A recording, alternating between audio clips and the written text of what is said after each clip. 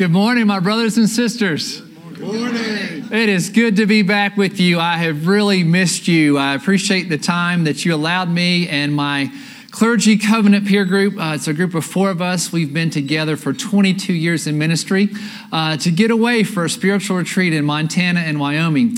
And we hiked, we read, we prayed, we fasted. We did all kinds of things just to renew our spirits.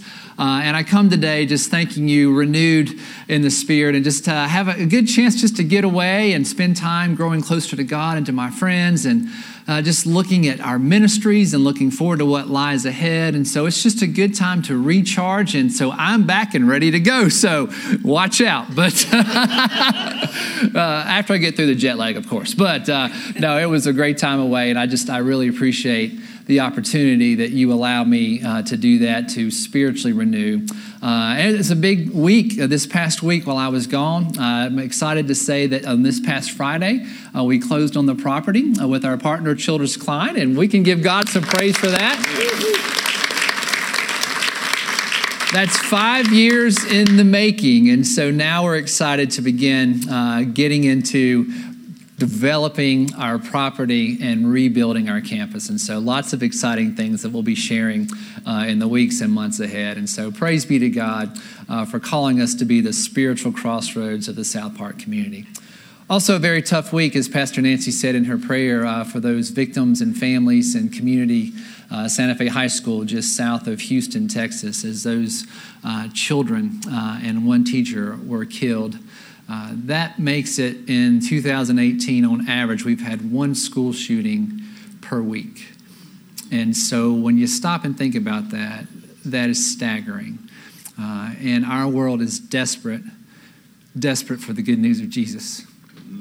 Yes. And that's why we're here.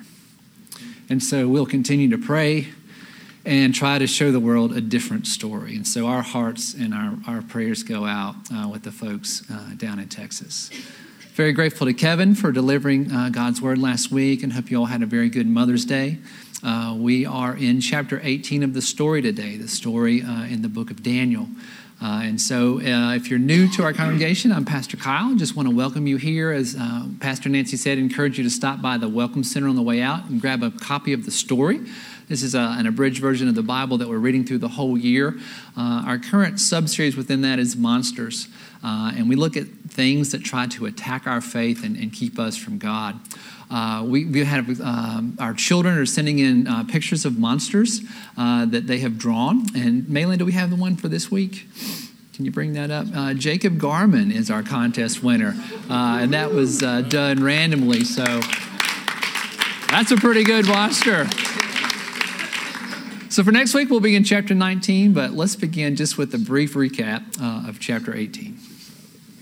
When I was in the 6th grade, I met a boy in my class named Walter. I didn't realize it, but we were going to become good friends, best friends, and we were lifelong friends. And when we grew up, we were each in each other's weddings. He has one child, a son, and he named him Kyle after me. I'm his godfather. A very humbling thing. And looking back, when you're 12 years old and you meet someone, you don't know what's in store. And so that was a providential relationship, I believe, that God brought us together. One of the deep regrets in my life, though, was that when I was 12 years old and had just met Walter and became his friend, Walter was not in the popular crowd in school. And so I was a little bit ashamed that he was my friend and tried to kind of hide that friendship. And so that was and continues to be one of the deepest regrets of my life. Now, I eventually matured and got through that and said, this is my friend and I don't care what you think about that. But that took some time to get there. So when I was writing this message before I went away on my trip, it reminded me of this passage of Scripture that Jesus says in Luke's Gospel. I'm going to read to you in just a minute, and it's kind of set in the context of Jesus is talking about if you want to follow me, then you must deny yourself and take up your cross and follow me. And he's saying this to his disciples who I'm not sure that they understand exactly what's going to happen because the crucifixion hasn't happened yet. But that's kind of the pretext for this challenging passage of Scripture that actually has something to do with my relationship with my friend Walter in the 6th grade. So let's look at Luke chapter 9, verse 26. These are the words of Jesus. Whoever is ashamed of me and my words, the Son of Man," that's another title for Jesus, "will be ashamed of them when he comes in his glory and in the glory of the Father and of the holy angels. Whoever is ashamed of me, Jesus, and my words, the Son of Man, Jesus, will be ashamed of them when he comes in his glory and in the glory of the Father and of the holy angels." Now, I think this kind of has a dual meaning. I think it means that when Jesus came back to life after he was executed, that if someone was ashamed of him, then he would be ashamed of them as well. So this is like a first century kind of thing. But I think it's also meaning that when at the end of time, when Jesus comes back to earth in his full body, his bodily resurrected form, that all the dead will be resurrected, and we will all stand before Jesus in judgment. The whole world will be judged. And I think it means that if we're ashamed of Jesus now, that when he returns at the end of time and we're all resurrected before he recreates the new earth that we're going to live on for eternity, that he will be ashamed of us. And I don't know about you, but that sometimes makes me nervous. And I wonder, have I been ashamed of Jesus? Am I ashamed of Jesus in the way that I live my life in a similar way that I was ashamed of my friend Walter?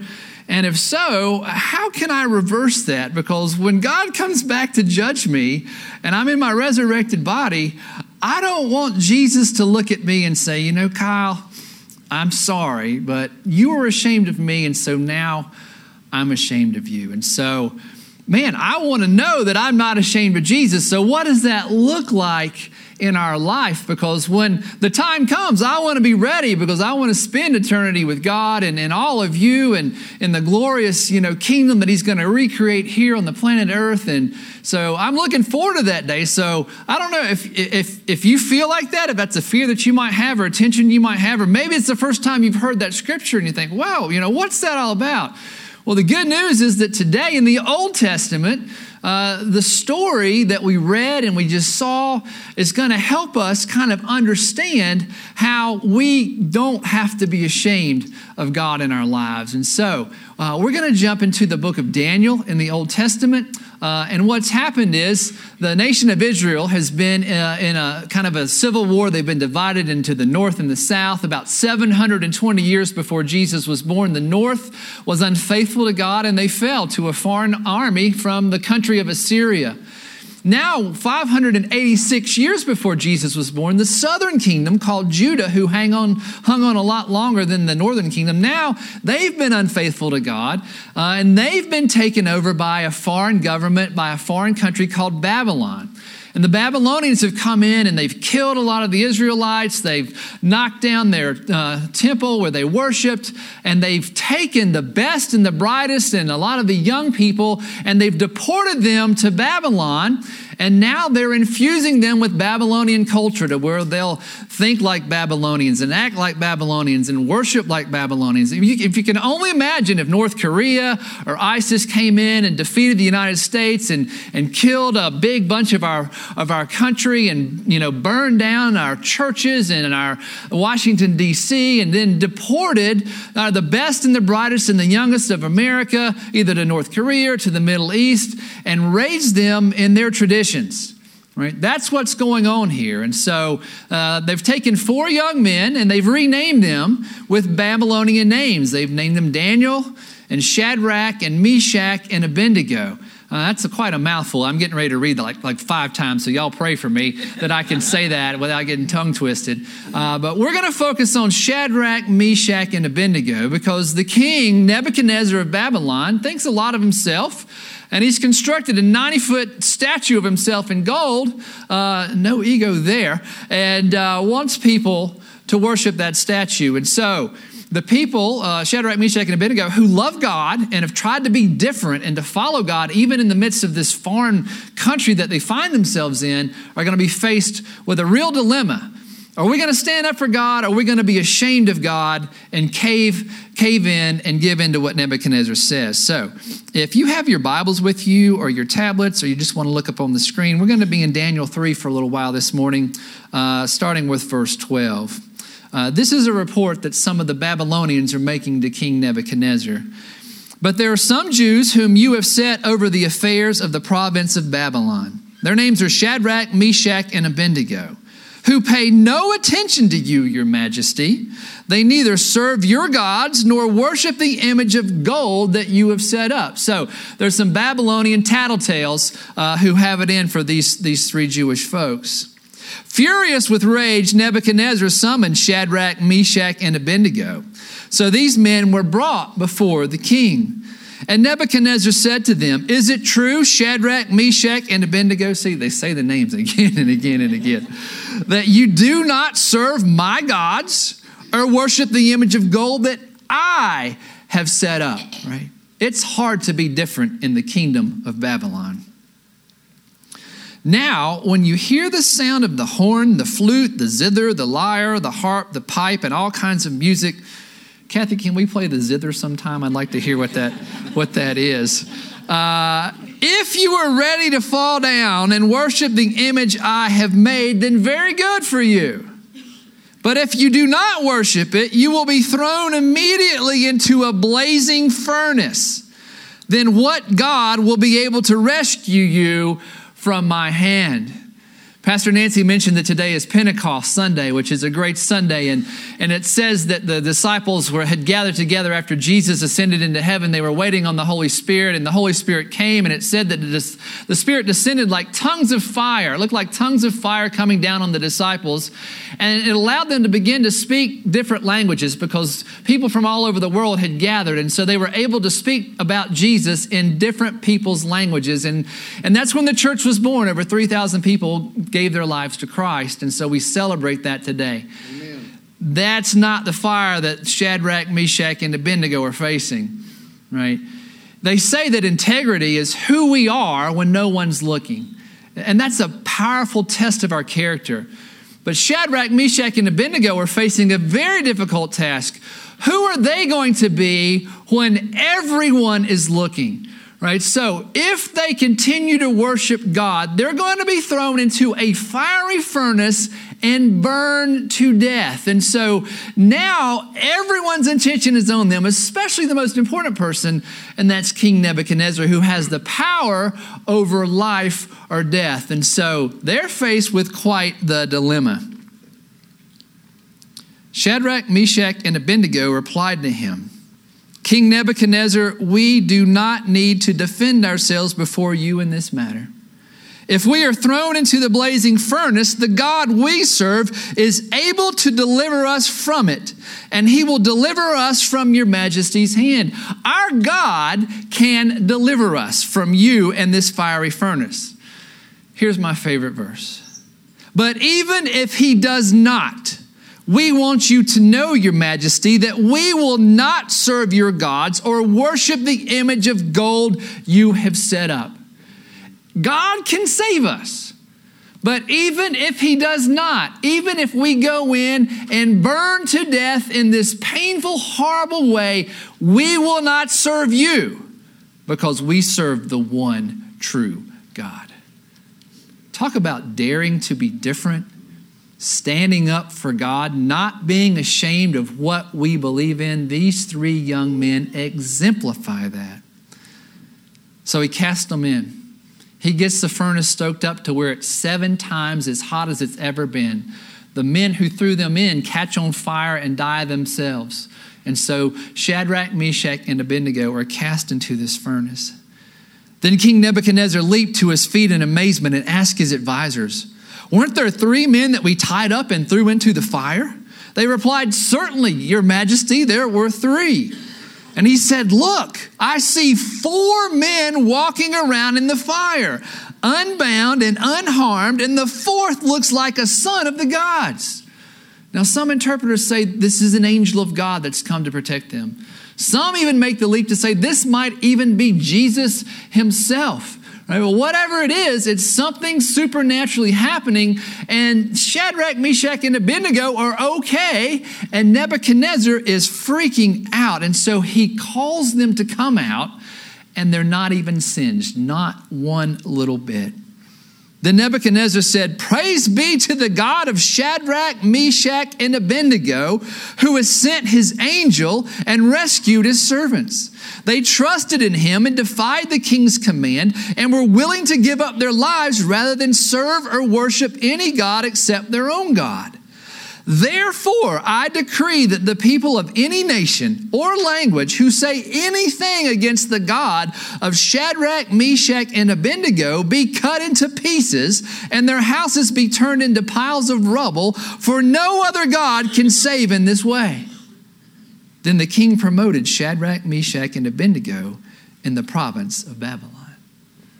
So not only did their faith in God show they were not ashamed of God, not only did God rescue them, but the king who worshiped false gods, who worshiped himself, had to recognize that their God was the true God.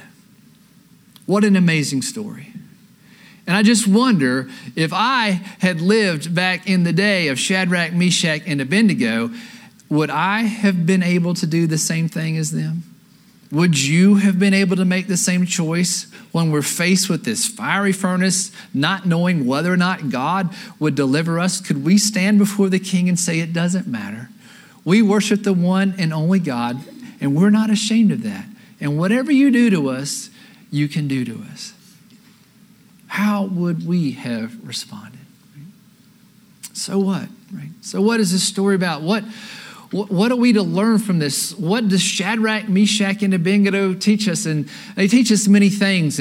But I think the key takeaway, the so what moment from this story is that faith shapes character.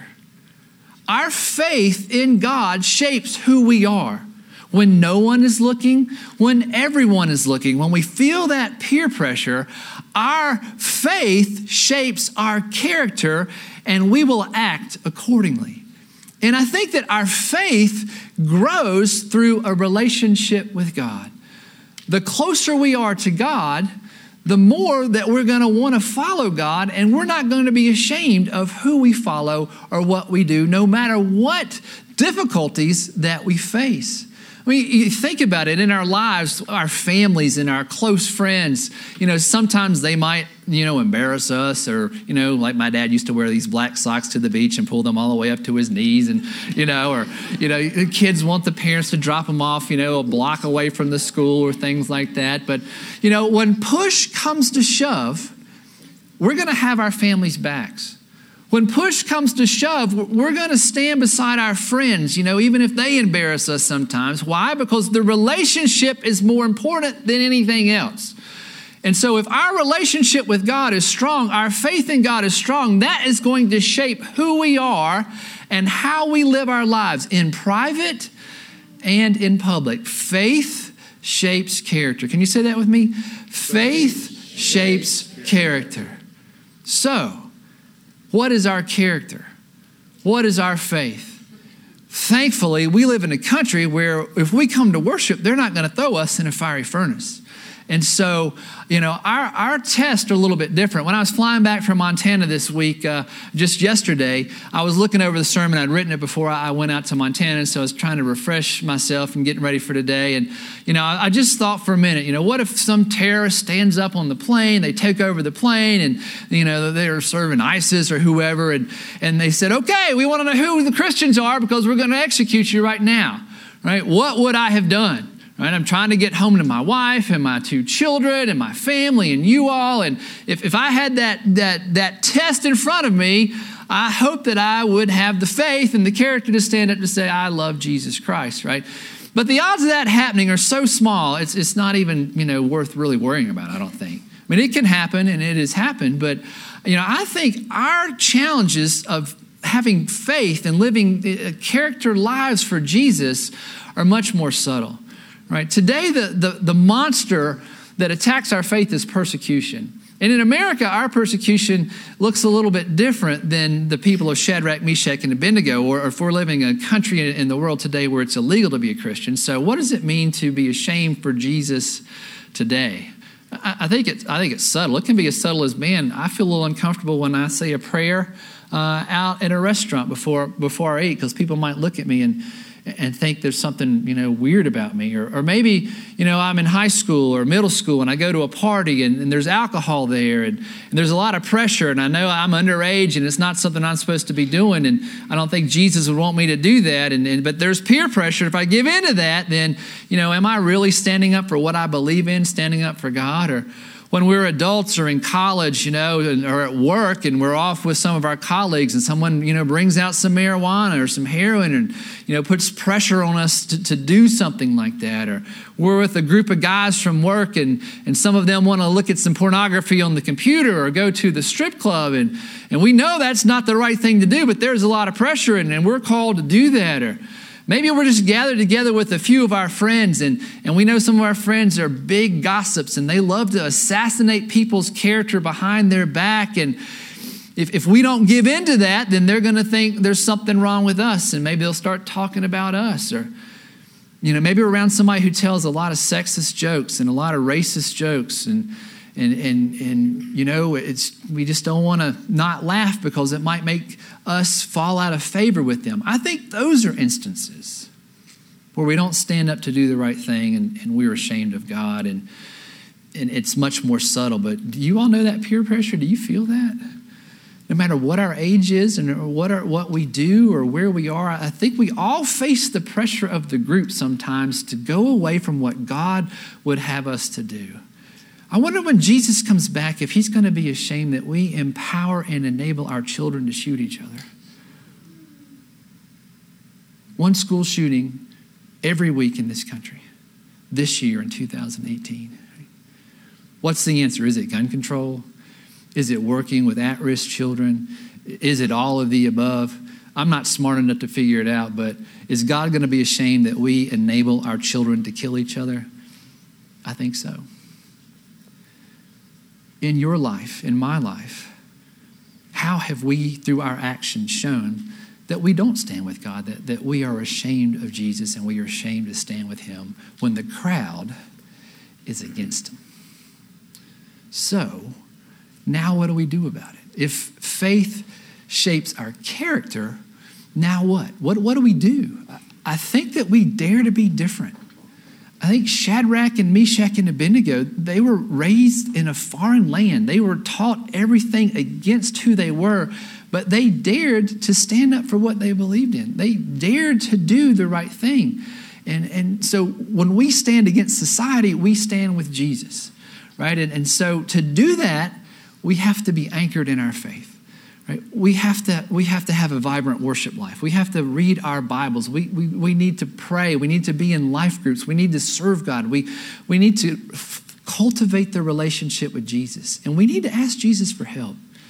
And be honest, say, you know what, Jesus, sometimes I admit I've been ashamed of you and I'm sorry. I don't want to be that person. And Jesus, I can't do it without you. I need you to come in and infuse me with your spirit and help me to be so much in love with you that when I'm faced with a dilemma that goes against you, that I'm going to stand with you, even if it's not a popular decision, even if people make fun of me, even if people think that I'm crazy, because Jesus, you're number one in my life and I cannot do it without you. And so what I'd like to just challenge you all to do is this week, be on the lookout. I'm guessing that all of us are going to face a decision this week where we're going to feel some kind of peer pressure to do something that goes against who we are as Christians.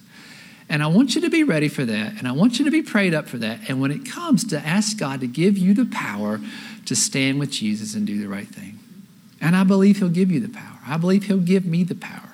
Right? And so I think that's a powerful thing. And if sometimes we get it wrong, you know what? Jesus loves us. We can ask for forgiveness and he's gonna forgive us, right?